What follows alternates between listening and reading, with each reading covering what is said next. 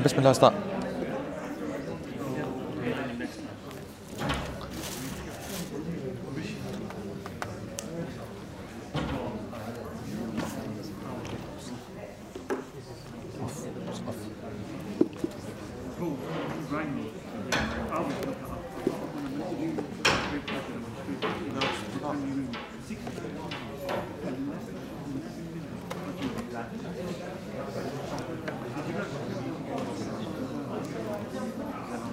No, bring this round.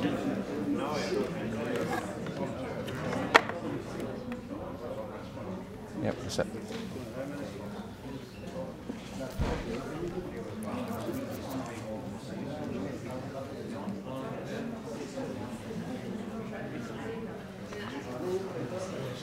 Okay, this thing's not it's on, but there's no picture. No feed or whatever. Alright, Bismillah ar-Rahman ar-Rahim, Alhamdulillahi Rabbil Alameen, wal aqibatu lil muttaqin, wa la udwana illa ala adh-dhalimin, wa salawatullahi wa salamuhu ala ashraf al-anbiya'i wal mursalin, Sayyidina Muhammad wa ala alihi wa sahbihi ajma'in. Allahumma la sahla illa ma ja'altahu sahla, wa anta taj'alu al-hazna idha shi'ta sahla. Allahumma a'inna ala dhikrika wa shukrika wa husna ibadatik ya Rabbil Kareem. Assalamu alaikum wa rahmatullahi wa barakatuh. Back in my day, when we used to do graffiti on the old masjid Quran table, used to be some quality behavior and whatever. I don't know what this is. It's like someone's done them like a plate of cereal and a spoon.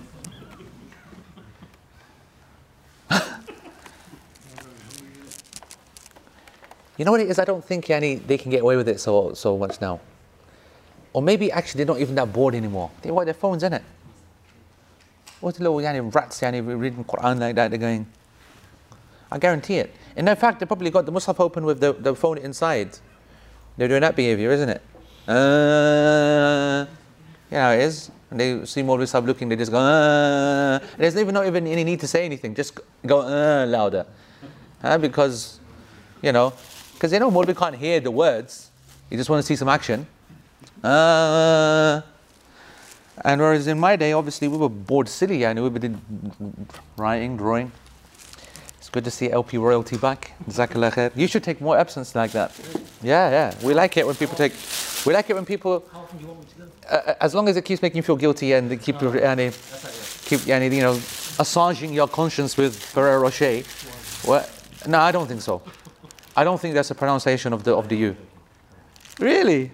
Did you honestly, actually, you believed it? You said aswajing. I swear you believed it. Okay? He actually said aswajing. Listen, come on, man. He did. We're not going to take your side against Wallahi, it's recorded. It's recorded. He goes aswajing. And I said, come on. He goes, no, I'm only joking. Yeah, first time we've all heard the word, man. Only you, Bubs. Only you, Bubs. Don't bring all Manchester down yet. I don't want you bringing Longside down, but don't bring the rest of us down, bro. Right, okay, folks. What's the score? What's the latest news? Bismillah. Oh, chocolate. Okay, sorry. Yeah. You know what it is? I have to say that if it's an Isha gig, I don't understand the whole wisdom of waiting until 10:30 at night time. Do you know what I mean? Some people haven't even had dinner. You know what I mean? So I think, I say Bismillah. You know what I mean? And the people online, they understand all that now. You know what I mean? They recognize that it's all just tea.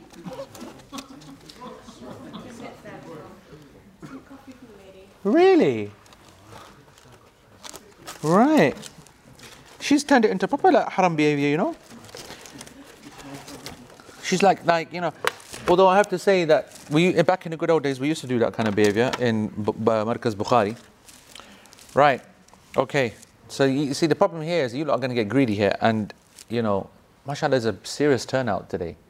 So let me just answer. Guys, just wait 1 minute, okay? This is important business now. You're going to have to give me chocolate. Yeah, there's not enough. There's not enough. There's not enough. There's not enough. Yeah, good shout. Yes. Points means prizes. What we got here? Timbits, yeah? Timbits is a coffee tea thing, whatever, whatnot. Is this that coffee stuff with no sugar, nothing, yeah? It's Saudi coffee.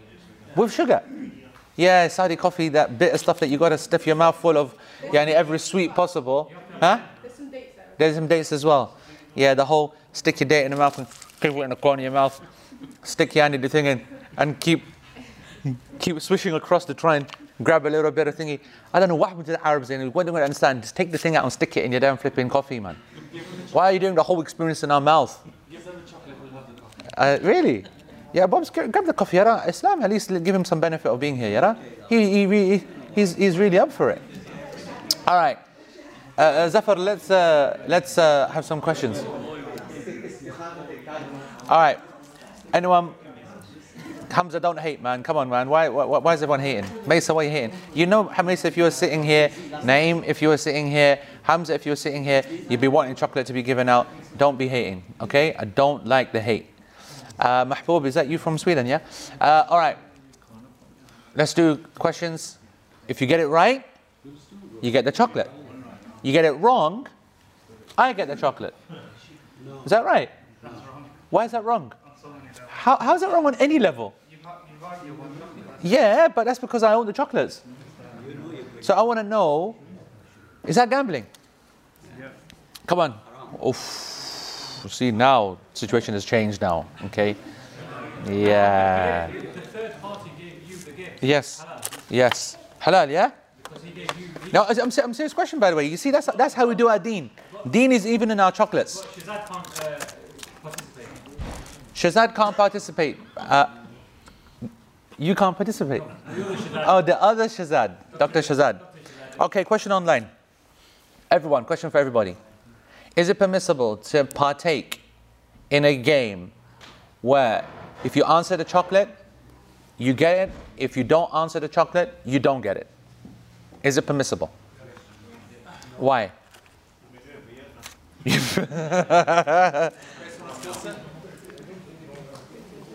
Ramadan, Sweden, tell us, is that permissible, Mahbub? MashaAllah, tabarakallah.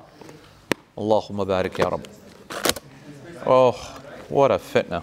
Oh, my goodness. Yeah. Have one of them now, please. That one, the fizzy one. That will do you for the whole lesson. Really, it's all over, yeah? Chalo, TK, hold on, I'm just losing because we've got to do a lesson, okay? I'm a socially responsible kind of guy, right? I need to focus. I just need to first know what's happening here. Is the answer, come on, this is logical progression. Answer me the question. Is it permissible for you to get involved in so I'm giving you I told you, ask the first question, don't give me the answer. So now let me put it into a technical term. Is it permissible to get involved in a process in which you do not know for certain the outcome and you get involved with the possibility of loss and gain? That is how to technically reframe the idea of a game, which is losing or not. You're actually using anything. Are you actually losing anything? Not got anything in the first place. So Bob says that I've got nothing in the first place. The person answering the question. The Yeah. person answering the question, Yeah. i.e. you lot, Yeah. if you get it, you get it. If you didn't, you didn't lose anything. But you have the possibility of gaining. Is this the way that you should be looking to get your rizq? It's not risk, but if the chocolates were gifted, Yep. and no, the participants haven't contributed to the chocolates, and someone wins it, then you haven't lost. On what basis? Mesa says, to be honest, Mesa says very technical answer, but Raheel is the one who got the correct answer. Everything is permissible if the end result is chocolate. Okay? That's the correct answer. All right? But Mesa says it's a reward, and you aren't putting anything up front or losing anything. You see, the real issue is not just that. Okay? One, there has to be the issue of loss. You lot are not losing anything. Two is what the intention is in entering into the process in the first place. You guys are here to study. It wasn't about the chocolate. Well, for some of you it was anyway, yeah? And that's important as well. And number three, once contractual, the conditions of the process are not based upon an insistent loss or gain. So on that basis, it is permissible. Okay. What about something like TV shows like Who Wants to Be a Millionaire? Yes. It'd be a similar example. Right. You've gone in there, you've not put anything at stake yourself. Yep. Yeah. You've not got anything yourself, and you're answering questions for money, so you're saying that's okay. I understood that. Yeah. The question is now, if you're on what's it called again? Who wants to be? Who wants to be a millionaire?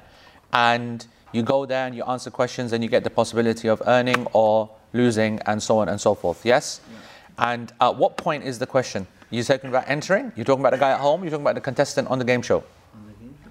The contestant on the game show, Then he's putting his money at risk, isn't it, once he wins the yeah, that's the problem. The contestant on the game show, if he has taken ownership of level 1 when he passes, yeah? He wins first question, then the second question, and he's taken ownership of the money, and then he's asked the question, would you want to go, I can't remember how it works, but something like that, and you know, or you bank it and you go home, don't you, or something like that. That's very problematic.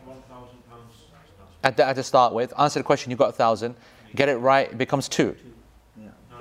It doubles. It doubles. That just doubles. So, like I said, the ruling on that we based upon, are you the owner of it? And by all intents and purposes, you are. You have the ability to be able to walk away and go with what you own. Okay? Some people would argue that something which is owned, okay, and this is a disputed point amongst scholars, okay, something which is owned must have tamalluk, and you must own it, and you must have tasarruf, you must have the ability to be able to deal with it. Okay, because if you own something, you should have the ability to be able to say, I want it in cash, I want it like this, I want it like that. And if for example, you have some limited ability to be able to access it, limited ability to deal with it, then some people then suggested that you don't own it. This is called the concept of qabd. You know qabza? You know the Urdu word qabza? Qabza, qabd in Arabic, we did it qabz, isn't it? We said this is qabda, this is wada, yeah?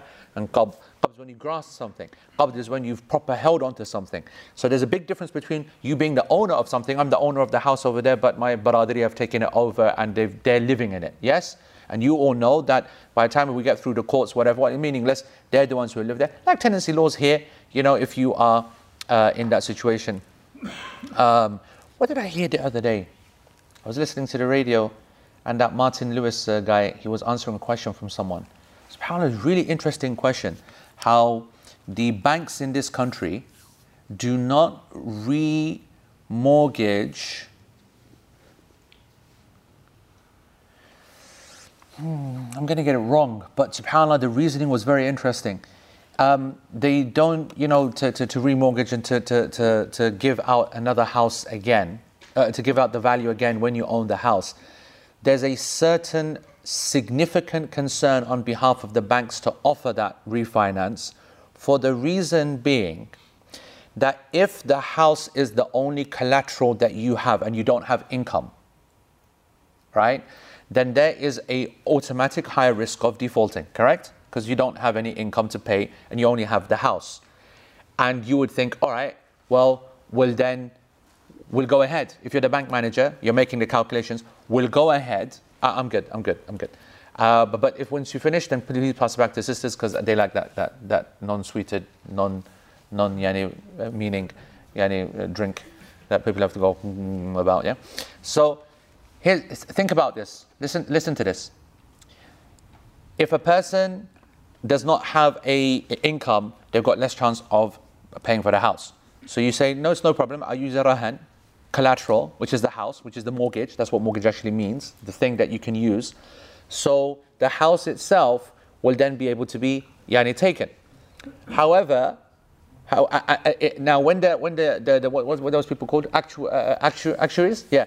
When the actuaries make all their kind of mathematical calculations based upon risk, how likely is it that a person is going to have a default? Clearly, there's a greater risk of someone who doesn't have a job defaulting, which means there's a great chance of you having to, in the end, by offering this mortgage, at some point there's going to be a greater possibility and chance of you having to repossess the house. And if you are repossessing a house where there are people already living in it, in this country, tenancy laws will protect that person. So the bank is scuppered. So the banks are now in a situation where they're owed the whole money of the house and they can't get it out. This is what, I never knew this, but this is what the guy was saying, why did this guy kept getting refused the mortgage. Go on. If you've missed 3 payments. Now, yeah, obviously we're talking after default, you've defaulted.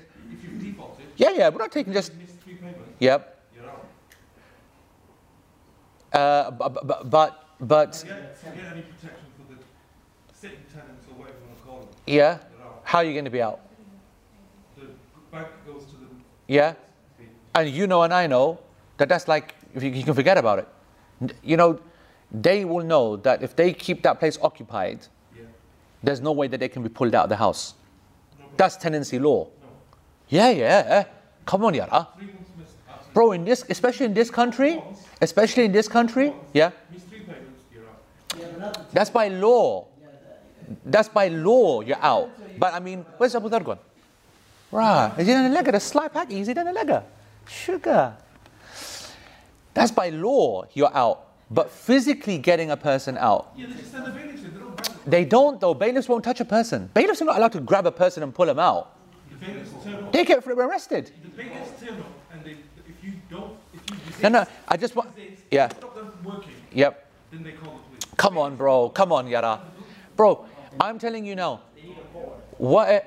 No, of course they get the court order. They get the bailiffs, they get the court order, they get the full legal thingy, but you can't touch them. If they remain there, they are not physically allowed to be touched until like the worst scenario ever. And at that moment, what happens? Banks pull out, people pull out, people don't touch those because this, the PR so bad, the optics, they're so bad. No, sugar, this is why they don't do it. Why was I listening to this point? Why did it prick up? Because the guy kept getting refused.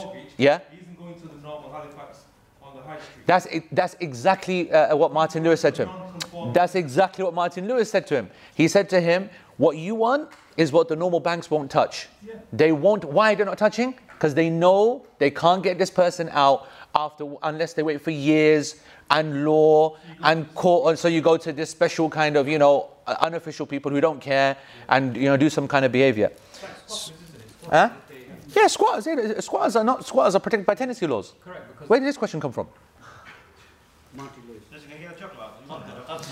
Qabza, yeah. Qabza, yeah, exactly. SubhanAllah, listen, this is a very delicate point. So you can own the house like the bank does, but what's the point of owning the house where you can't do anything with it? You can't sell it, you can't move it, no one wants to buy it because it's got a sitting tenant. That's why some scholars said that if you do not have qabd on something, you don't own it. And that's why some scholars said, and I am sympathetic to this position on a personal level, that a person does not pay zakat upon pension funds. Okay? Because although you own it, theoretically, in practice, you either have to pay a large fee, exit fee to get access to that money. Is that owning? Are you owning something if you have to be paying £5,000 to access it? Do you understand what I'm trying to say? Someone would say, of course you do. You just got to pay £5,000. I'll say, that doesn't look like ownership. If I'm penalized, Lala, don't get upset, Yara. If I'm penalized for, Lala. This is the reason why you don't play cricket for anyone. Yeah? Yeah. Pakistan cricket, women's cricket team are better than you lot. And don't be dissing Pakistan's women's team, yeah? They won yesterday, okay? Yeah, I was very impressed, by the way. Although Ireland a bit rubbish, but yeah, it's a start, isn't it? So I want you guys to understand that qabz, to be actual physically in possession, and that's why there's a difference in Sharia between ownership and possession. And by the way, finance recognizes that, and normative law recognizes the difference between ownership and possession. And so, how's this linked to the chocolate? How is this linked to the possession and ownership? Can we win it? And in the question about how to win a millionaire, whatever thing, are you possessing that money as well? Are you? Oh, sugar, does he? See, that's interesting. You see that? You see, these are the little things that scholars will look to indicate from a societal point of view. What do the people understand? And if the people understand, right, which is being done more for the kind of the shosha, but there's something to it. Yeah, but there's something to it. I agree. I think it's very doubtful. Now, what I thought you were asking, what the question this question you asked, what is most commonly asked about, is the person at home. Okay, and the one who, not how to win a millionaire, but the one who answers the question.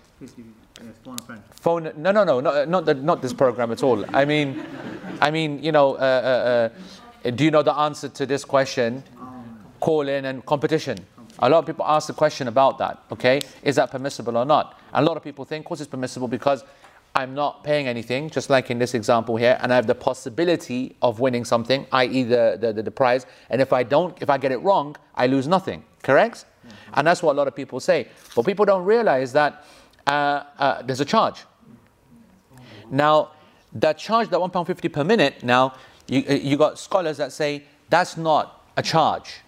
That's the normative, that's like, it's negligible, right? So then, when I gave the answer to this, I don't think it's permissible. I think it should be avoided, okay? Because no one pays £1.50 for a phone call or a text message. And especially if it's going to go on for a couple of minutes, then it goes to £4 or £5. And in actual fact, from what I understand, what I heard, that these competitions all make money. Yeah, at the end, after they've done everything, and they add up all these 3-4 quids, and they pay the BT their money, and then they actually make some money. So it's clear gambling. So even though it's free entry, it's not free entry at all. So this is serious distributing chocolate, okay? You've got to think of all of this. As Yani, thingy said, but when it comes to chocolate, everything is halal. About the phone ones, you said Yep. so you can sometimes answer them online, on the internet. Hands up, who wants one? Yeah, on the internet. Yes, and then Yeah, I believe that's why there, see that? I told you the women's cricket team are much better.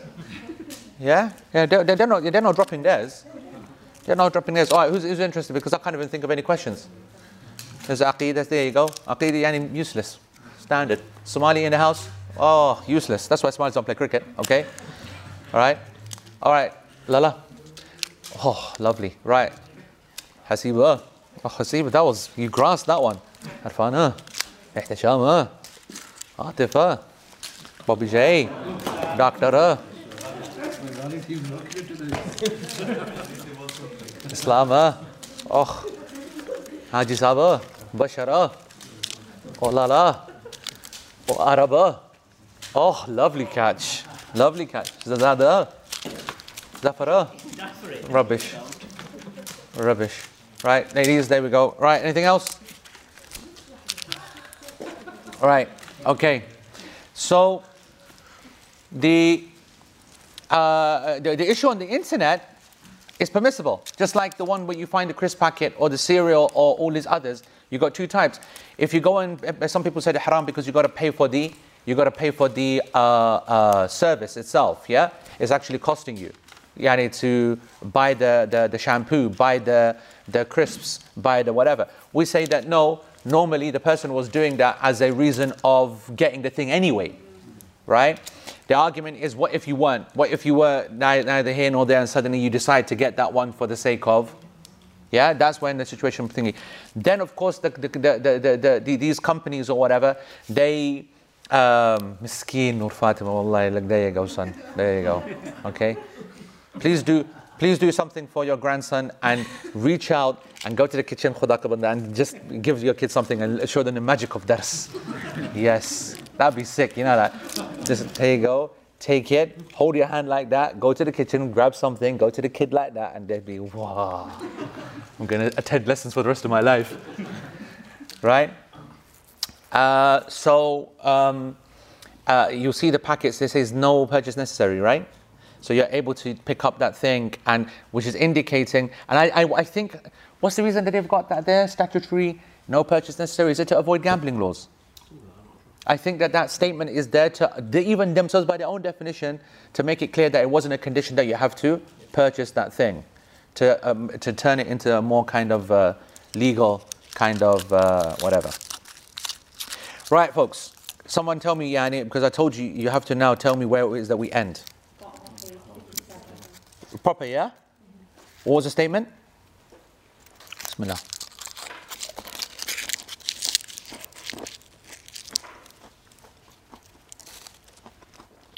Who didn't get chocolate?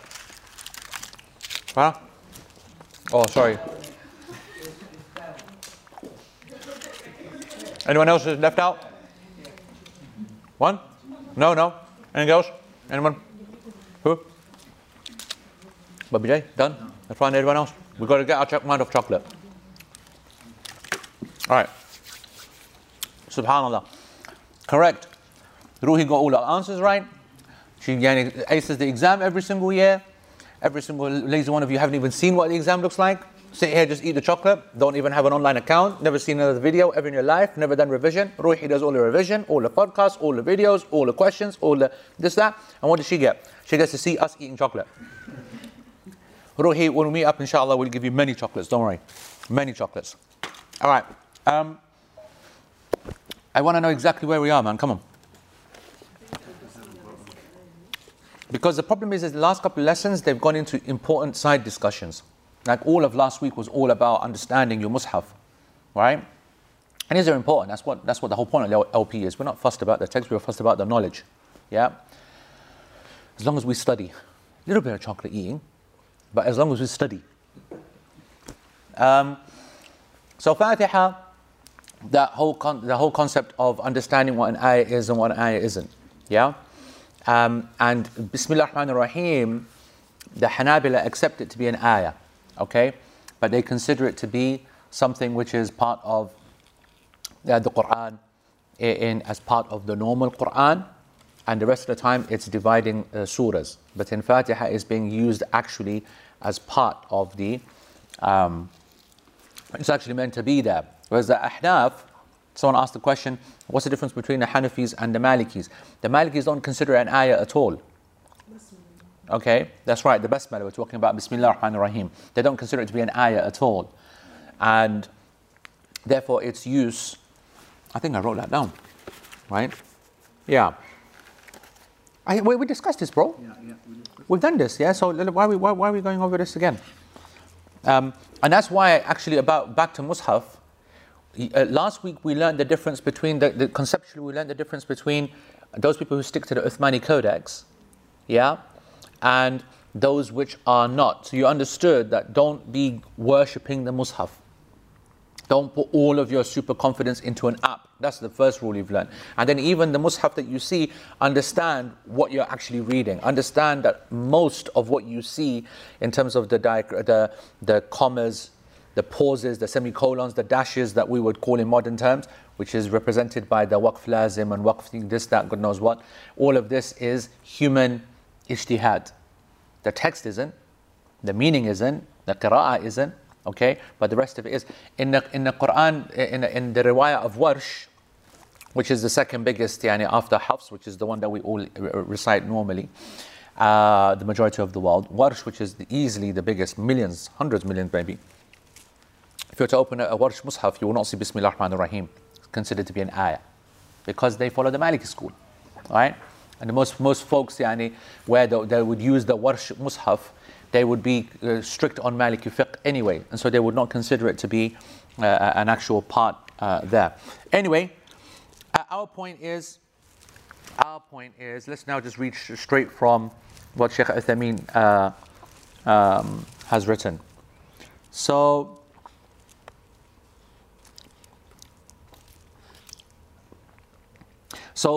the position of Shaykh Uthaymeen, everyone, whatever, that it's an individual ayah that opens up every single surah from the Quran, other than Surah Al-Bara'ah.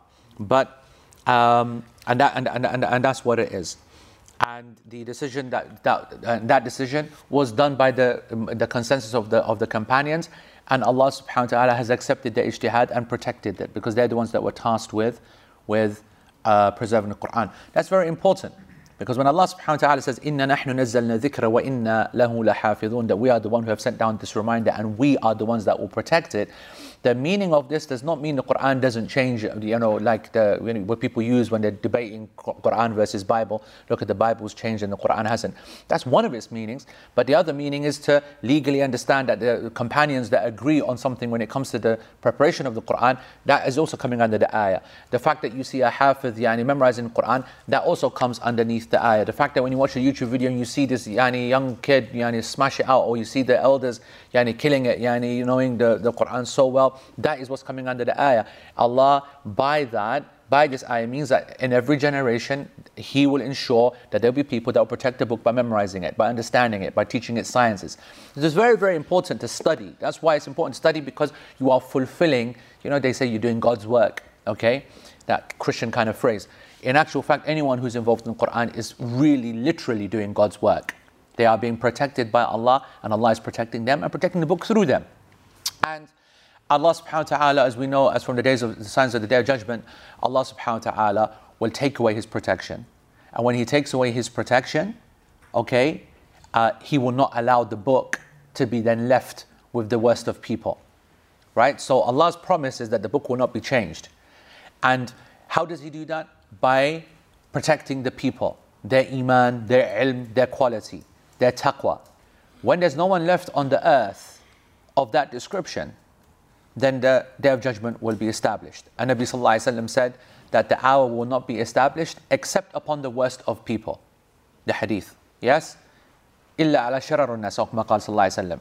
The Day of Judgment, the Qiyamah, will not happen except upon the worst of people. We know so many hadith what will happen before that. We know that the good people will be taken one by one, then suddenly the last job lot, if you like, a wind will come and all the souls will be taken. And so therefore only the evil people are left. If the evil people are left, then they're not going to do anything for the Quran. In actual fact, the other hadith says, when they're asked, yani, what you're upon, what's deen, what's the yani, they don't even know. They can't even say La ilaha illallah. They don't have no connection. So Allah subhanahu wa ta'ala will do two things. One, remove the masahif from the world. Okay, so the physical copies will go. And second, the Quran will go from the hearts of the people who are there as well. So that's it. There's no now ability even to recall the Quran. So it's protected. So it's protected even to the end, subhanAllah. No one can mess it up. Yeah. So it's a great honor. People got to understand that if you're blessed to have memorized the Quran or able to memorize even part of it, Allah is blessing you massively. You're part of the plan. Remember that all the time. And that's why for memorizing the Quran, there's such a huge emphasis in the Sharia. And for getting children to memorize the Quran, the Prophet ﷺ has promised the parents such a reward, shafa'ah of the child, coming on Day of Judgment with the thrones of light and crowns of light and honor. And because, subhanAllah, you're doing something very, very important. All right, let's look at the evidences. Let's get technical now. What's the evidences that the Basmala is not from Al-Fatiha? The biggest evidence, because everything else really can be argued, back and forth. Like, for example, if you have the hadith of Anas that the Prophet ﷺ, we listened to him in the salah and we didn't hear him recite Fatiha. So we say, okay, we didn't hear him recite A'udhu Billahi Minash Rajim, Ta'awudh either, Isti'adha, and we didn't hear him recite Subhanakallahumma either. But we know from other hadith that was because he was reciting it quietly. It's not a clear evidence. Where are the clear evidences? The clearest evidence, what do you think? Yeah, that's a good evidence. Okay, Jiva was saying the hadith of the man who did not know how to pray, al-Musi fi salatihi. Prophet ﷺ, when he came to the Prophet ﷺ and said, teach me how to pray, and when he told him how to pray, there was no mention of the basmala. Okay, now there could be an argument put there that was to say that okay, that's in the prayer, it's not said, but actually it is part of Fatiha. But that would be difficult. The main evidence is the famous hadith of Sahih Muslim. We covered it here about 2 months ago. Okay? About the conversation, the hadith Qudsi, the conversation of Abu Hurairah. That's right. When the Prophet ﷺ said that Allah subhanahu wa ta'ala said that I have divided the salah between me and my slave, وَلِعَبْدِ مَا سَأَلْ. And for my servant, they will get what they ask for. So, I'm going to read that hadith in full so that you understand what's going on. قال الله تعالى قصدت الصلاة بيني وبين عبدي نصفين ولعبدي ما سأل. I have divided the prayer between myself and my servant into 2 halves, and for my servant they will get what they ask for. So when my servant says Alhamdulillahi Rabbil Alameen, Allah subhanahu wa ta'ala says Hamadani Rabbi, Hamadani Abdi, that my slave has praised me, and it continues. We did this hadith, yeah, you guys know about this hadith. So if إذا لم تكن من الفاتحة, if it is not from Fatiha, then it's known that Fatiha is how many verses? What do we know? So we're making, first of all, I'm going to make a statement. The Basmala is not from the Fatiha. That's my introductory hypothesis. Okay, all right, that's part 1 done. That's my hypothesis. Fatiha, Basmala is not from Fatiha.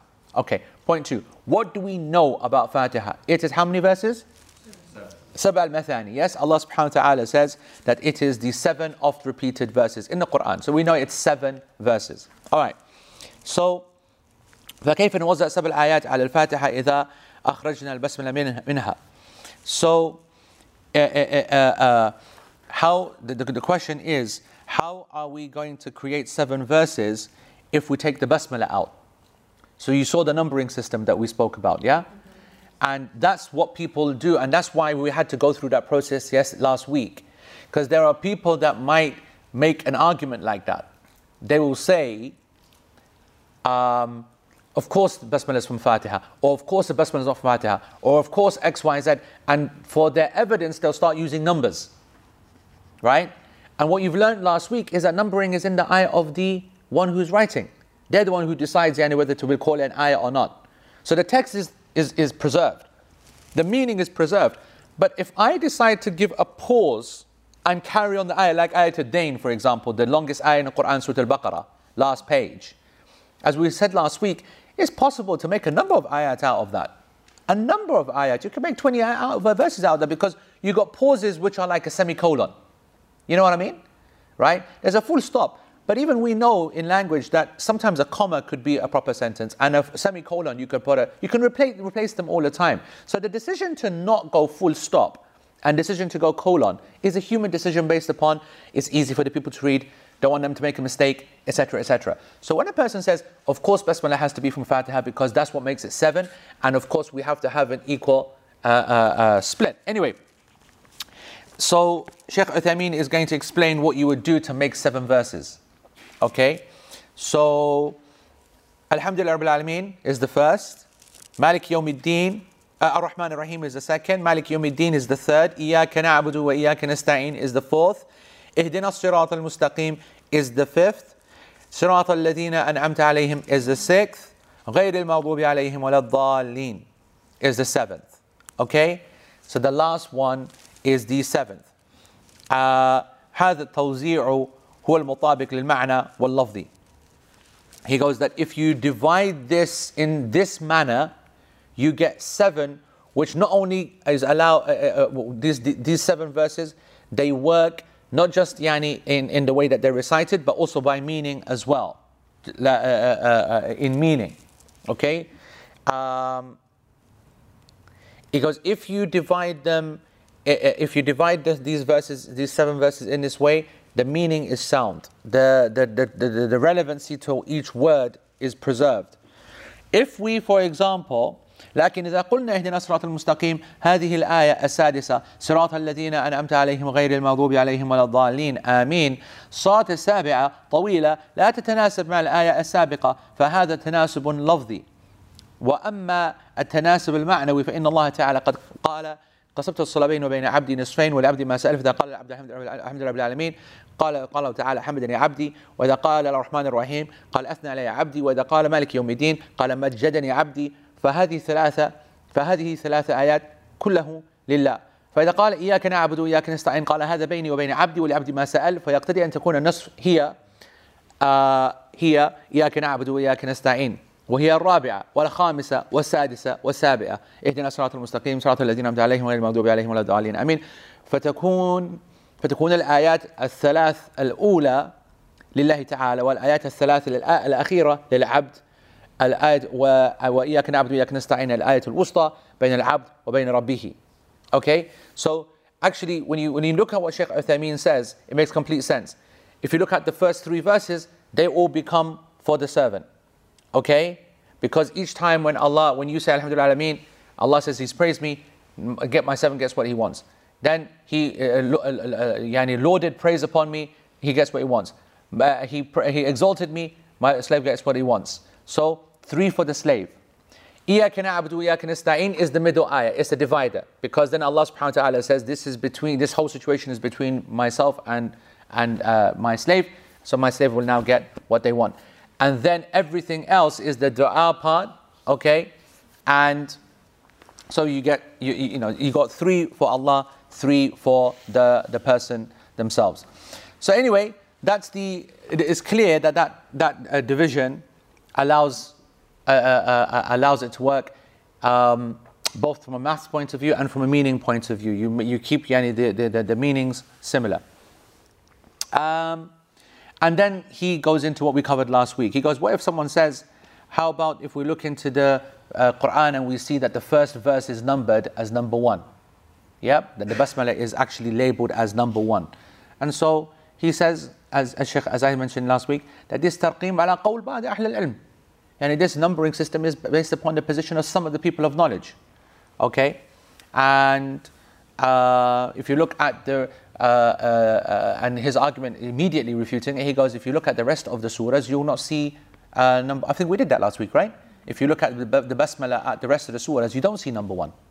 So in Fatiha, it's actually been given an honorary status of number 1. Now, here's Uthaymeen's argument, and the majority, frankly, that you're going to call it number 1, you need evidence to call it number 1. Why did you not do it for all the rest? In Al Imran, in Al Nisa, in Al Ma'idah, why did you not give it number 1? Why did you just keep it there as a beginning? You know what I'm trying to say? That's a strong case. That's a strong case. Yeah, I think that's enough, to be honest. What is the Hanaf response to that though? In terms of when Allah subhanahu wa ta'ala is saying the 7 off verses, how are they making Fatiha into 7 verses then? By making the last one super long. Yeah. So, صراط الذين أنعمت عليهم غير المغضوب عليهم ولا الضالين. They're making all of that one verse. And I think if you look at those masahif, I think we did that last week. When you look at the masahif that does have basmala as the first one, then they've made sure that 7 is like, it's a blag, basically. Just stick everything under it, khalas. Yeah? So, this is a matter of ijtihad. And I think it's okay to be seen, scholars have divided, that's very good as well. The hadith sahih. And Nabi sallallahu alayhi wa sallam said, shall I not inform you of the best part of the Quran? And then he recited, Alhamdulillah Rabbil Alameen. He didn't say, Bismillah Rahman Rahim, Alhamdulillah Rabbil Alameen. Yeah? Now, it might be argued then that, okay, we accept the argument, you win. Basmala is not part of Fatiha. But you need to say it in the Salah. Okay? That's also an argument really which technically requires evidence. What would the reasoning be that you need to actually say it? And that's why very few of the scholars actually say that you should recite the basmala out loud. So the conclusion is what? That the Fatiha is the Fatiha without the basmala. Okay? For a person to say, A'udhu billahi minash shaitanir rajim, Bismillah rahman rahim, the salah is fine. Because they're continuing, their isti'adha is seeking refuge of Allah to not, to protect them from while they're reciting the Quran. That's what's justified the recitation of that. So you do that. Then Bismillah rahman rahim, you recite that because it's the beginning of the chapter like every other. Alright? And that's something you can say to yourself. But out loud in the prayer, if you're reciting, then Alhamdulillah Rabbil Alameen is where you start. Because Basmala is not technically part of Fatiha. It's the beginning of the surah like it is in every other surah. You happy with that? This is the position of the Hanbalis, Shaykh Uthaymeen, Ibn Taymiyyah and the class as well. It is an ayah of the Quran, but it is an ayah mustaqillah. It is a individual verse, independent verse of the Quran. Then Shaykh says, then the author says, ثُمَّ يَقْرَأُ الْفَاتِحَةِ. Then he recites the Fatiha. Okay? The Fatiha. The Al-Fatiha. Meaning the entire Fatiha. Not just يقرأها كامل, not just one part of it, but he recites all of it in order, all of its words, all of its letters, all of its harakat as well. So therefore, if a person was to recite only 6 verses from the Fatiha, he is not, it's not valid. Because he has to recite the Fatiha. And if he recites 7 verses of the Fatiha but leaves out wala dalin, then that's incomplete because dalin is part of that 7th verse. So it has to be all the verses completely. Okay? Also, what if he recites nothing? What if he recites all of the words but he misses a letter? صراط الذين أنعم عليهم. It leaves the ta in an'amta. An'am alayhim. Okay? So that's also invalid. Okay? Invalid because he has to come with all of the huruf. Okay?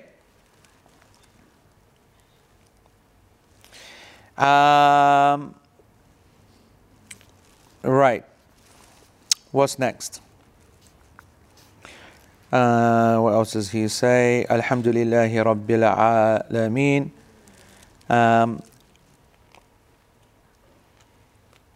And he goes and you can ask questions specific, but basically the Shaykh just carries on emphasizing that any kind of significant mistakes, and that's why it's important.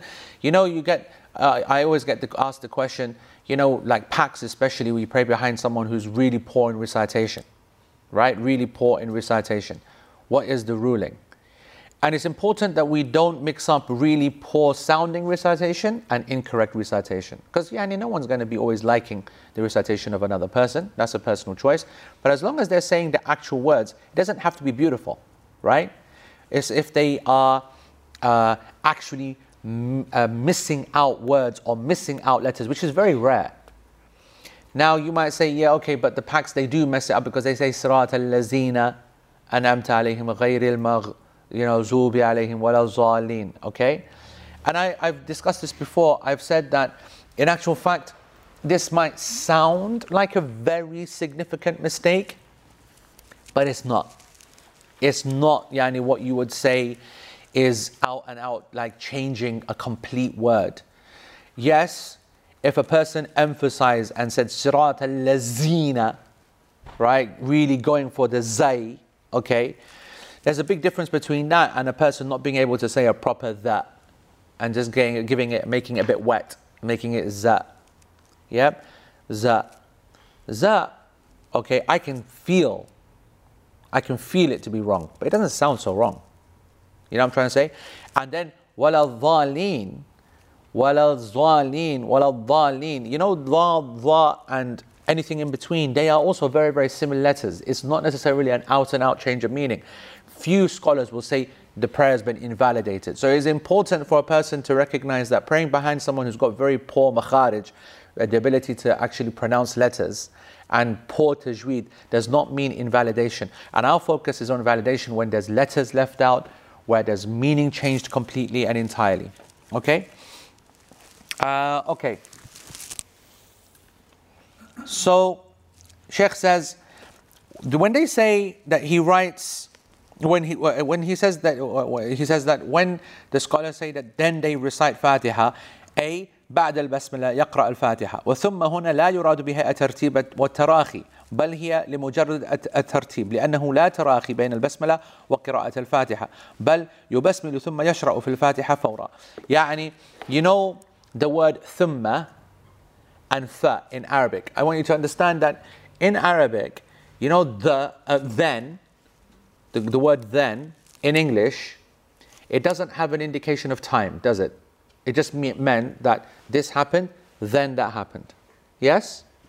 Do we have something? We need to add immediately, right? We need to add the word. In English language, you have to say then immediately, or straight away then, or then straight after. We have to add another, what's that called? Straight after? Immediately? What is that in English? An adverb. You need to add an adverb to indicate the time. Does that make sense? Yeah? Whereas in Arabic, you have different ones to use for then. So thumma, it means then, which indicates order, but it doesn't indicate immediacy. Immediacy a word? Yeah? It doesn't indicate immediacy. Fa, the letter fa, is then and immediacy.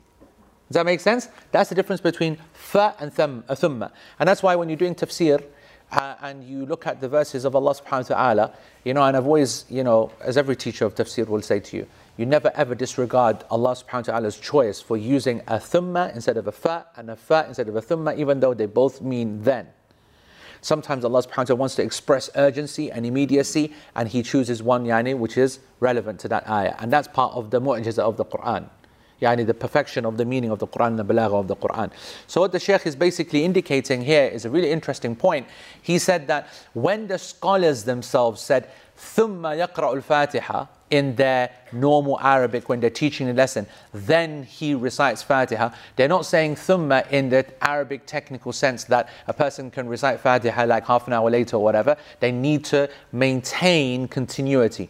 That's important because we know that if any act of worship is broken up by an unnatural break, the whole thing is gone. Right? So if a person, we get asked this question in wudu, we covered it in wudu as well, that if a person was to wash everything and they would, let's use the example that they're making masah on their socks. Yeah? So you've done all full wudu, right? And you know that you don't need to now wash your feet anymore, okay? So people put the water off, isn't it? Yeah? You turn the water off and you're going to go down, you're going to wipe on your socks. All right? Now here we've got a number of possibilities of scenarios. Let's assume that you say to yourself, you know what it is? I'm going to dry myself first. Because I'm done now, right? So I might as well just dry myself now and then wipe my socks. or dry my face at least. Okay? Is it allowed? We discussed this. Yani, do you have to be dry before you, do you have to be wet whilst you move on to the next act of worship? All right? Or is the issue about time? So if a person, for example, he, for whatever reason, doesn't want to wipe his feet in the bathroom, but he says, let me just step out of the bathroom, sit down and wipe my feet. Yeah, let's just say that he's got a back condition or whatever. But he doesn't want to lean over, but he knows if I sit down it's easier. All right, is it allowed to do that? Right? At what point do we say that the wudu is invalid? And the answer to that is that the dryness is a red herring. A lot of people think that it's about dryness. It's not. So a person could have their face dry and their whatever dry if they dried them themselves with a towel, and it doesn't affect the other act of wudu. There's no requirement for the person to be wet before they move to the next part. But what there is a requirement is that it seems continuous. Now, seems continuous means it will go back to urf. It will go back to the community and the culture of the people. Okay? And therefore, if we were to ask a group of 100 people, if a person was to go and sit down 20 seconds later and make masah, would you consider that to be continuous? And most majority will say yes. Okay? It's still seen in the same kind of act, the same kind of moment, even though there's some time difference. Whereas if a person was to now go back to, downstairs and sit down at the kitchen table and think, oh, sugar, I forgot. Yep. And then he just wipes his feet there. We're only talking maybe 1 minute. But you just feel that the continuity is gone. You change not just time, but you change the location as well. And remember, that was what we spoke about when it comes to the masjid and making a mistake in the prayer. At what point do you feel comfortable that you can actually make sajda sahw or whatever and consider to be able to rescue your prayer or rescue the mistake? And what the scholars look at when they give the ruling is not just time, but distance as well. So they'll say that even if it's a couple of minutes, but they're still walking around the masjid, you're in the zone. But let's just say that even 5 seconds after, imagine if you go and you go straight out the door and straight to your car. And once you're getting in your car, you kind of mentally and physically and psychologically, you've kind of separated between the act, even though it's only been 5-10 seconds. You get what I'm saying? So there's a time-space kind of appreciation.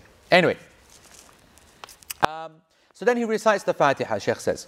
And the Fatiha is so well known. It is the greatest surah in the book of Allah subhanahu wa ta'ala. It has been named the Fatiha because it opens up the Mus'haf in its written form, and it also opens up the Salah when we are reciting it. وَلَيْسَتْ يُفْتَتَحُ بِهَا كُلَّ شَيْءٍ. But it doesn't open up absolutely everything. It opens up the Quran when we recite. It opens up the Salah when we recite. كَمَا يَصْنَعُ بَعْضُ النَّاسِ الْيَوْمِ إِذَا أَرَادَ أَن يَشْرَعُوا فِي شَيْءٍ قَرَأُوا الْفَاتِحَةَ. Okay? And it's important for us to correct that, because there are some people today that if they want to start something, they recite Fatiha. Has anyone done that? Anyone seen that? Really, huh? Sorry, what do you mean? If Fatiha is the opener, then it should open everything.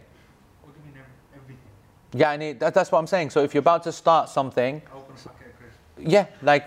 open whatever you should open, because it's the opener. As a barakah point. I don't know if anyone takes it to the level of food, but he gives the example here. He goes, for example, like what some of the people today, this is obviously 30 years ago, do. If they want to start something, they recite Fatiha. So if they want to, I don't know if this is correct or not, but Sheikh says it anyway. He goes, if they want to send mercy upon, seek forgiveness for a person who's passed away, أن يترحموا على شخص قالوا الفاتحة. يعني اقرأوا له الفاتحة فإن هذا لم يرد عن النبي صلى الله عليه وسلم ولا عن الصحابة رضي الله عنهم. I don't know about what Shaykh Uthaymeen, my greatest respects to him, I don't know whether he got that right. I mean, he's right in that it's not correct.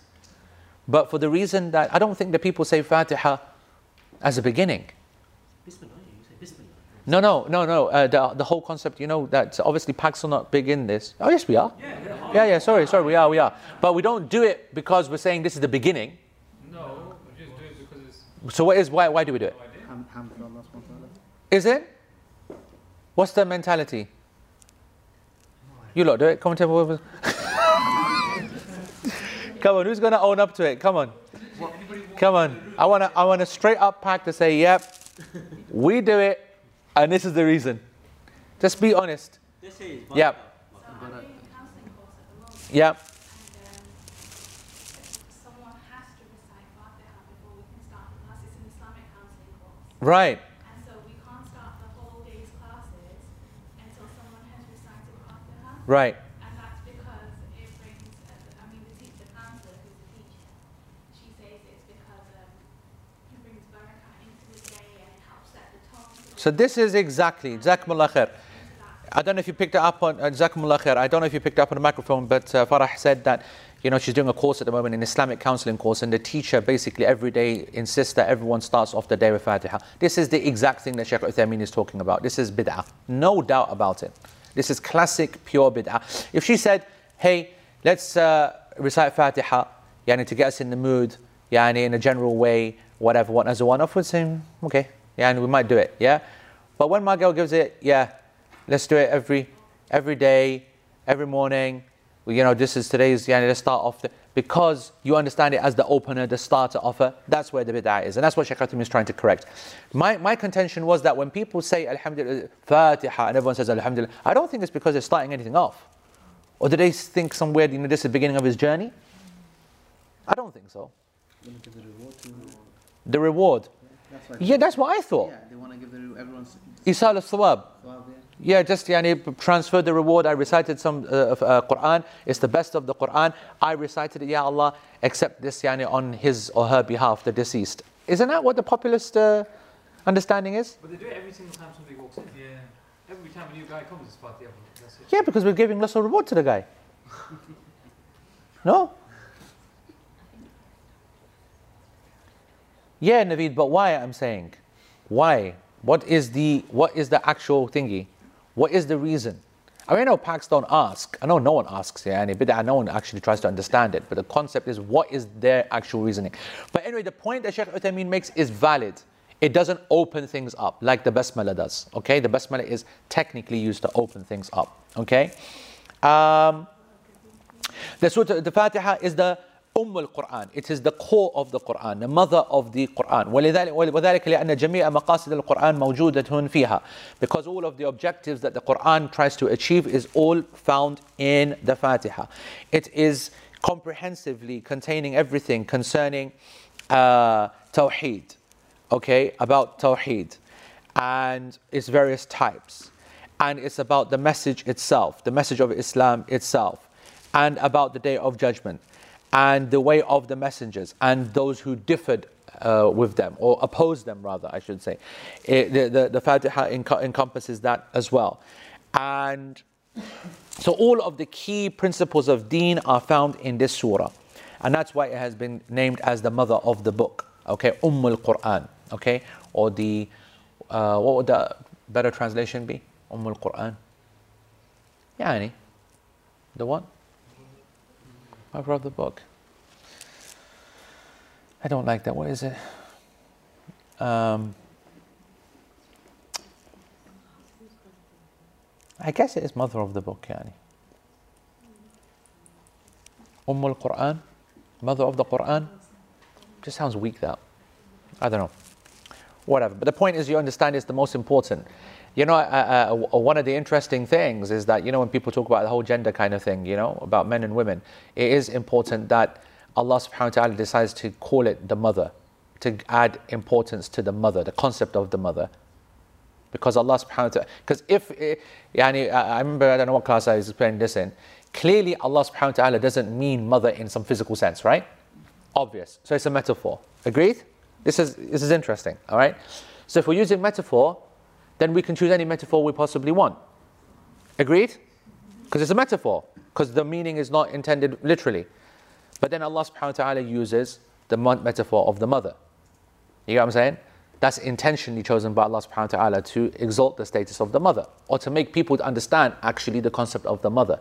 That she is the most important, she is the most valuable, she is the one that does all the work, and she gets recognized for it. Okay? The root, maybe. Root of the Quran, the core of the Quran, I kind of gravitate towards that core, asal, whatever. Anyway, and it's called As-Sab' al-Mathani, the 7 oft-repeated verses, كما صح ذلك عن رسول الله صلى الله عليه وسلم, because that is what the Prophet صلى الله عليه وسلم also described it as the 7 oft-repeated verses. And Allah subhanahu wa ta'ala has specified it by mentioning it when he said, وَلَقَدْ آتَيْنَاكَ سَبَعًا مِنَ الْمَثَانِ وَالْقُرْآنَ الْعَظِيمِ. And we have indeed given you the 7 of the oft-repeated verses and the Qur'an al-Azim. It's like, subhanAllah, it's given its own special status, almost separate from the Qur'an. We gave you this 7 and the rest of the great book, and the rest of the great book. Was it also like it's never been given before? Absolutely, the hadith indicates that no one was received it. There's so many hadith actually on Al-Fatiha, and I think, I don't know whether it was in this class or somewhere, but I really advise you guys to get hold of a book, translation. Is it translation or is it original work? I think it's original work. Rafi, my friend, my class fellow, Abu Rumaysa, he wrote a book on the Fatiha. It's only small, okay? I don't know if I'm sure it's original work. It's very good. Collected all of the narrations, the evidences, and the excellences of Surah Al-Fatiha. It's very, very, very nice. MashaAllah, tabarakallah. So many ahadith. And anyway, the Fatiha is a ruknun min arkan salah. It's a pillar from the pillars of the prayer, and it's a condition for its validity. Okay? So the prayer is not valid without it. The Prophet ﷺ said, La salata liman lam yaqra'a bi fatihatil kitab. The most important hadith in this chapter. You, mother, noun. What was happening there? By the way, we've got to work out how to make all this, it's amazing. You do realize, by the way, that I had no idea that she had written like that, except all of you lot were like... So these lot now, they've found a way to take the attention, which to be honest is online fighting back. It's online fighting, but it's about time, to be honest, 7 years later, you know what I mean? They finally realize, you know what, this is the only way we're going to get heard. Yeah? So, mother now, by the way, she's focused so much on getting attention, I have no idea what she's trying to say. And I guarantee you, Solange, that you have no idea what you're trying to say as well. What does that even mean? Can someone explain to me? Whilst you guys are trying to explain, I'll just, take a break. It's a dictionary definition. She's copied that from the dictionary. Oh. Show you what the dictionary says. Right. In a mother of a storm. That's how we'd use it in school. It was a mother of a this, or it was a mother of a that. Like a big. Yeah? Yeah. All right. That was too easy too quickly, to be honest. Pass this round. You cause this round. I'm hungry, I haven't eaten. All right.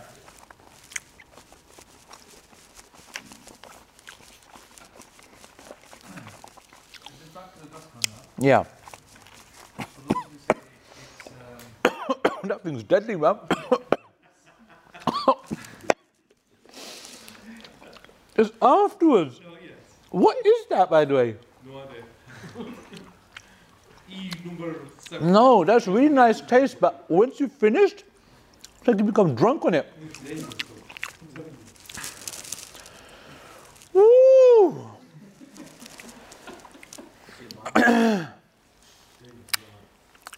That's dangerous behavior. Oh, just wait. Don't worry. Don't be laughing at me.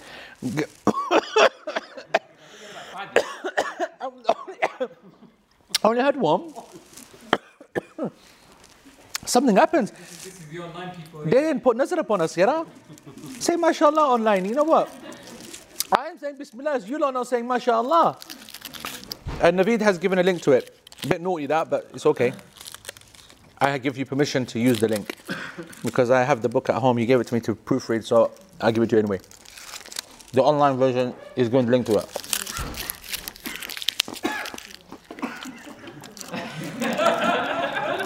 You see that? You laughed at me. But it's just YouTube. No.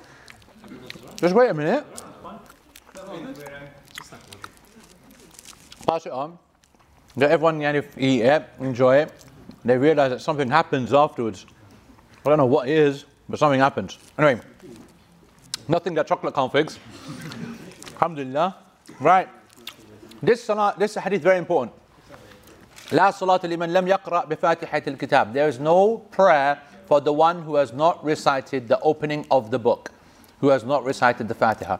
This is a very important hadith and is a very contentious one between the scholars, because of course, as you're going to find out in this session or maybe next week as well, that the Hanafis, in their most famous opinion, of course, they do not recite Fatiha in the Salah if you are praying behind an Imam.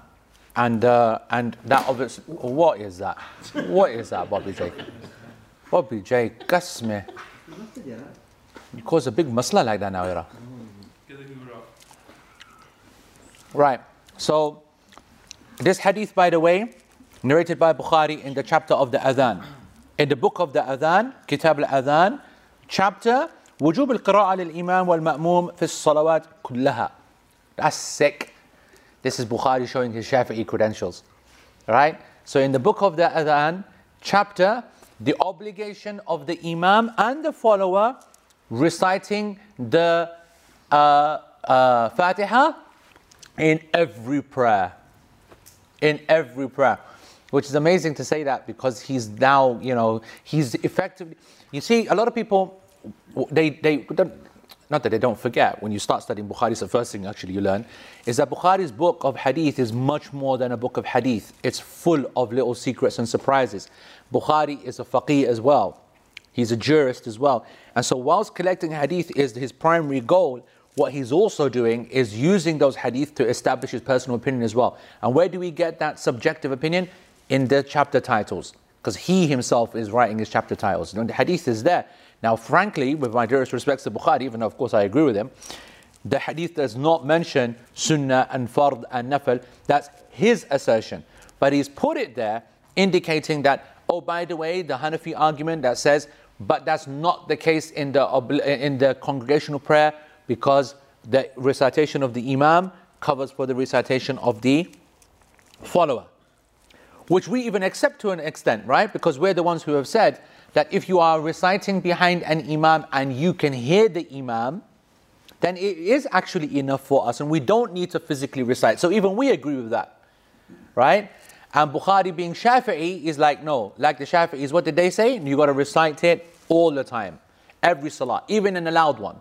And in the loud one, either you do it in the gaps. So if the imam says, Alhamdulillah Rabbil Alameen, Alhamdulillah Rabbil Alameen, Ar-Rahman Ar-Rahim, Ar-Rahman Ar-Rahim, you like that? Or you rush it through at the end, before he starts the surah. So that's the Shafi'i position. And he's like putting his stall out. We don't have to take from his chapter titles. Okay? That's why there's some accusations against the Hanafis, students of knowledge, that they don't use Bukhari enough. And you know what? I'll be honest with you. A lot of people would criticize, people causing fitna by saying that the Hanafis don't give Bukhari the importance it deserves because there's a bit of beef between the early kind of scholars, Hanafi scholars, and Bukhari, because he's so straight out, Shafi'i. And I know why they say that, because there are some indications. And maybe it's possible to say a few other things as well. But what I will say is this, is that it's not true. All the major Hanafi scholars, they always did a commentary on Bukhari. They always considered it to be from the most authentic of hadith. And I think it's not right to make people believe that the Hanafis don't consider Bukhari to be something special. They do. And also I want to say that the clever Hanafis, those who are on their deen proper, they also know that Bukhari is not Shafi'i. Bukhari is a mujtahid. He is at the level of Shafi'i. He is not a follower of Shafi'i. He is a mujtahid in his own right. He is a independent jurist of the highest level in his own right, as well as being a muhaddith. And that's very important, by the way. As students of knowledge, you need to understand that if Bukhari says a hadith is weak or sahih, he's not just bringing his technical ruling to the game, like it's fulfilled condition X, Y, Z. He's bringing a real experience to the game as well. That was the one thing which is, that's the biggest thing which is missing between that generation and the muhaddithin of our generation. This always used to be the accusation that's thrown against Shaykh al-Albani. Shaykh al-Albani is a scholar of our modern times, and he was a hadith specialist. But there's a big difference between being a hadith specialist and being someone who is so immersed and qualified in Islamic sciences that they actually use a little bit of that light and a bit of that barakah to be able to help them in the hadith sciences as well. So sometimes a person would make a hadith sahih because technically it passes the rules of being sahih, but its meaning is just weird. Its meaning is strange. But you know that, of course, it's not permissible for a scholar or any Muslim to make a hadith weak just because it sounds strange. Because, as you guys know today, we have so many people that think so much of Islam is strange and they try to change everything as a result. So what's actually strange is your ability, not the hadith. That's the big challenge of our time. I want you to know that this problem affected our scholars as well. So, there are some famous examples. The most famous of them would be the hadith of riba. Shaykh al-Albani, and he made the hadith of riba authentic. The one that the Prophet ﷺ said that 1 dirham of riba is equal to 36 acts of zina with one's mother in the open, etc., etc. Very famous hadith. Find many scholars quoting that left, right, and center when they're trying to push people away from interest. This hadith is weak. But when we look at the hadith being weak, a number of scholars said, no, the hadith is sahih. If you go through the narrators and you go through the this and you go through the technical facts, then the hadith ticks the boxes. But when you look at the early generations, the early Don scholars, a number of them didn't consider it to be authentic. And when they gave their reasoning for why they thought it wasn't authentic, they didn't always just start off with the idea that because so-and-so is rejected, so-and-so, like normally you would say, so-and-so is weak, so-and-so is fabricating, all the scholars consider him to. No, they said this hadith goes against the principles of Sharia. A very big statement. This is unacceptable to be equating riba to zina. It's unacceptable to be, this is not the language of the Prophet ﷺ. Now, we will reject that statement from every single person who says it in this century and this time now. If someone said, Abu Isa comes along and says, you know what, this hadith is weak because you know what, the Prophet ﷺ wouldn't say that. That kind of line of thinking is a very common phrase you hear today. Yeah? And that statement is, if I said that, I'm basically saying, I know the Prophet ﷺ's nature so intimately, and I am so free of any subjectivity that I am positive that this is what the Prophet ﷺ would say. It's a ridiculous claim. And it's a claim that can't be made by any of the scholars today because they haven't reached that level. It's the most difficult level of Islam to achieve. It's called Naqdul Matan. The ability to be able to criticize text without looking at the chain. The ability to come across a text and say, that doesn't feel like a statement of the Prophet ﷺ. To be able to reach that level, you've got to be at the level of Bukhari. You've got to have never got involved in the dunya. You've got to be at the level of deen where you've lived and breathed it and nothing else for 50 years and reach the level of memorization that you know. And the closest example that we get to this is like using a doctor and a pharmacist example.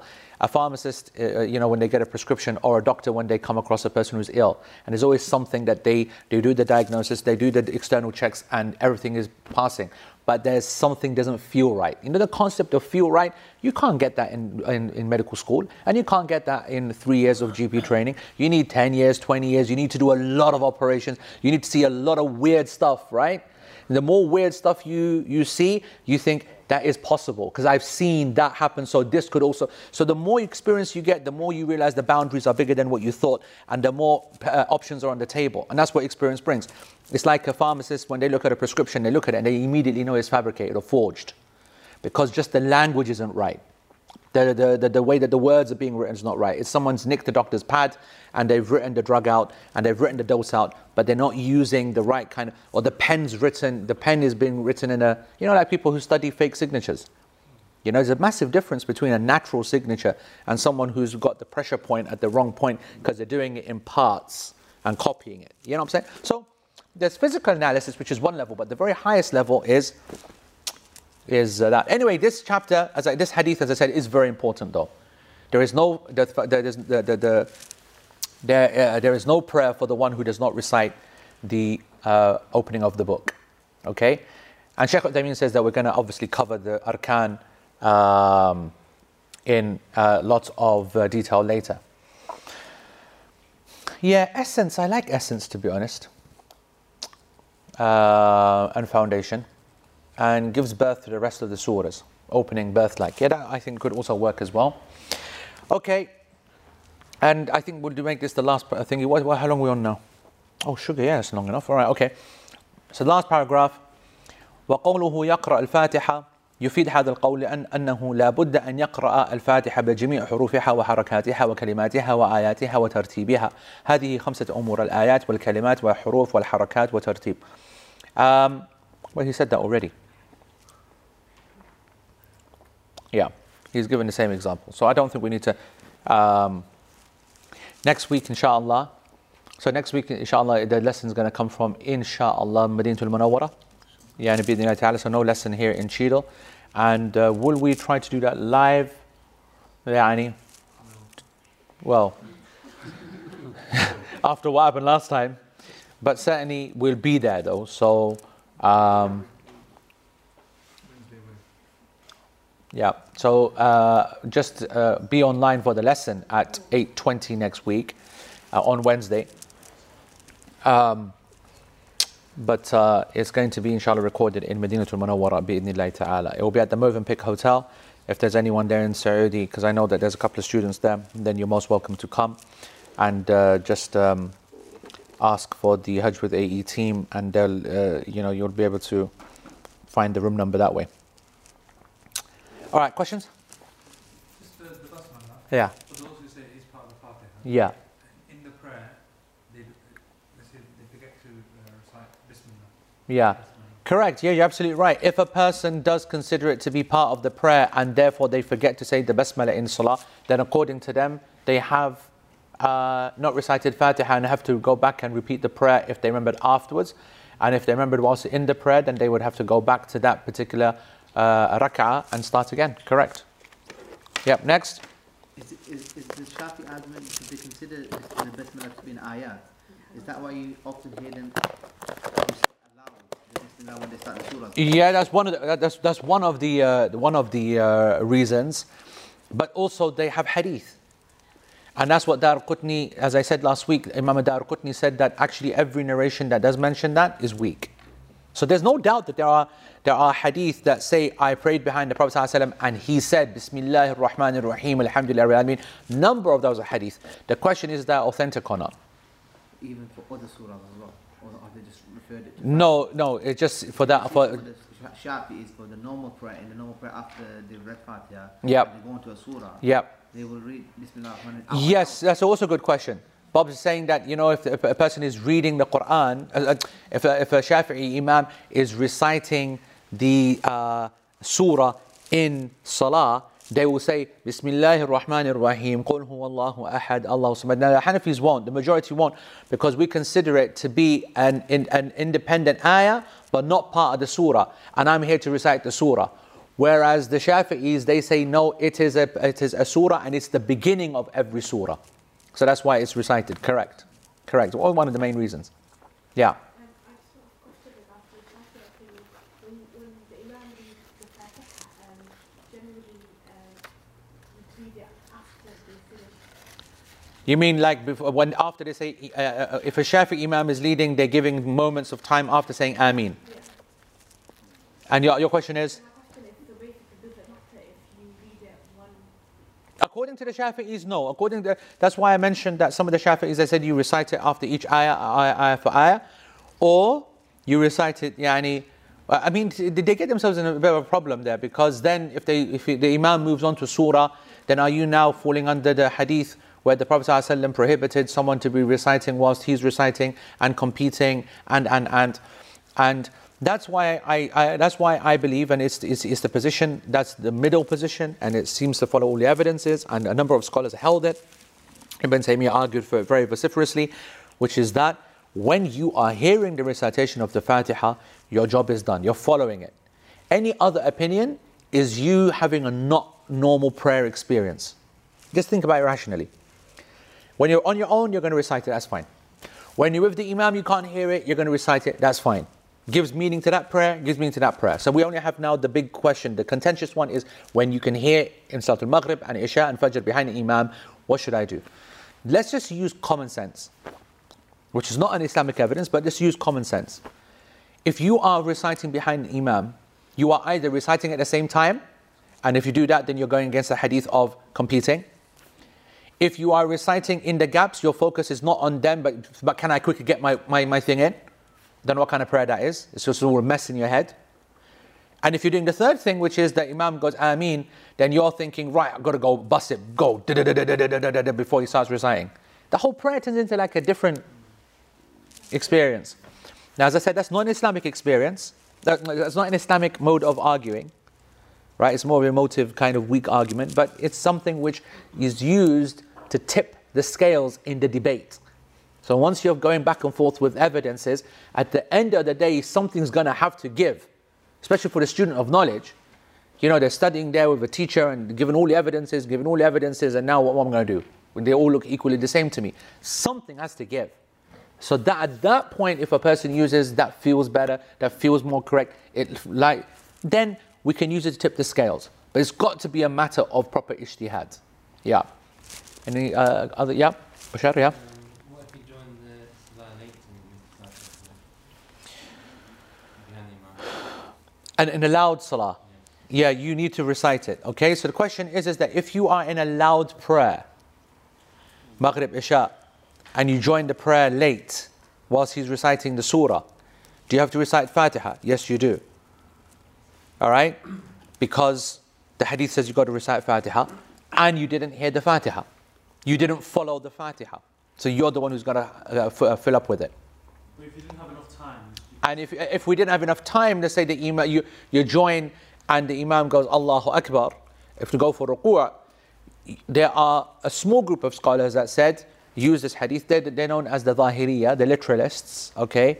And actually, in our modern time, Jamiyat al-Hadith, I think, follow this opinion, okay? And it's a valid opinion, meaning amongst the plethora of opinions, but it's a very weak one, right?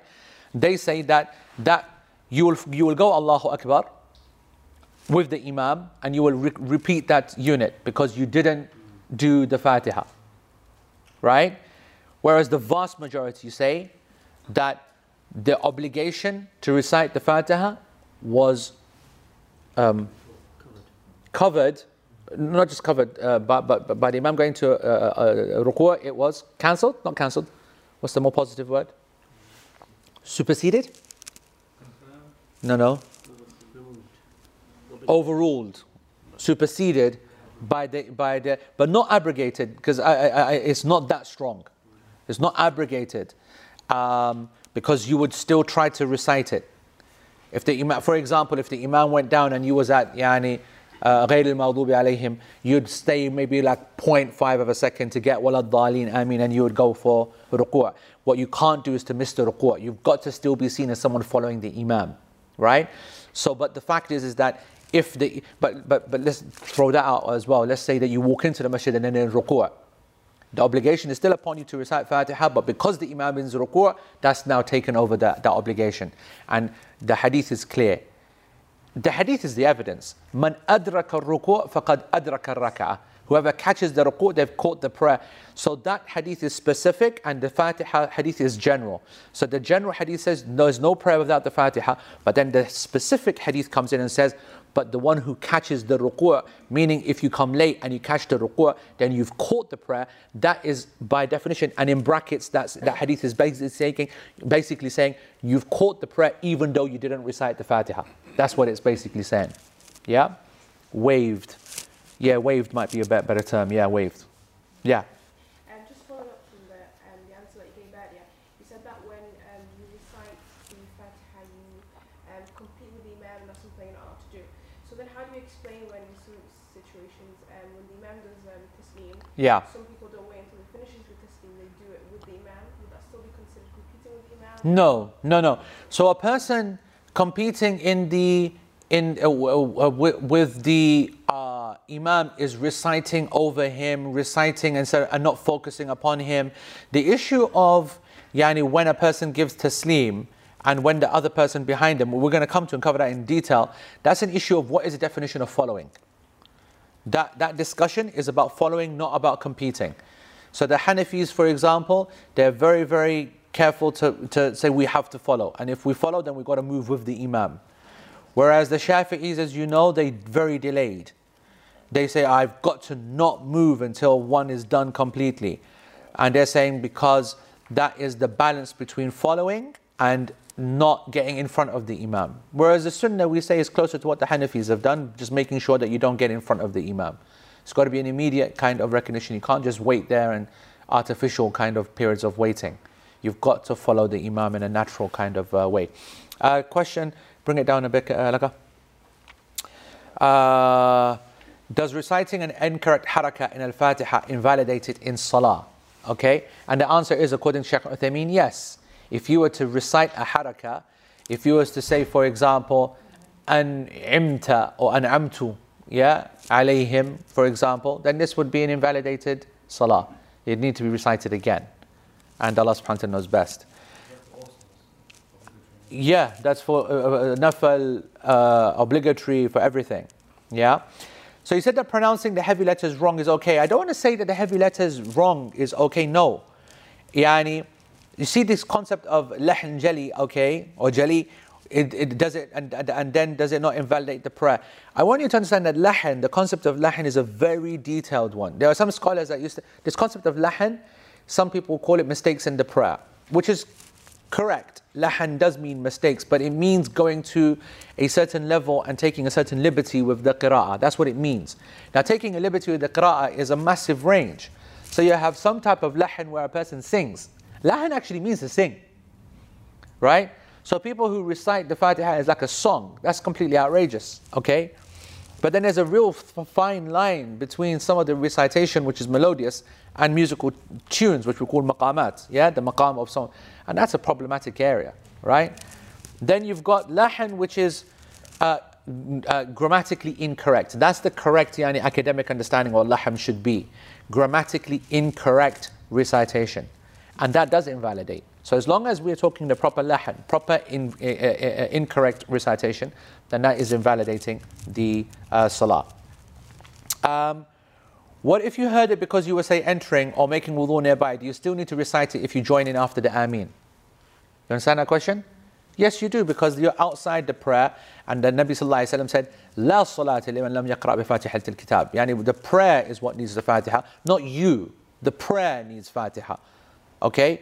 So it doesn't matter that you hear the Fatiha outside the prayer, you got to hear it and be part of it inside the prayer. Okay?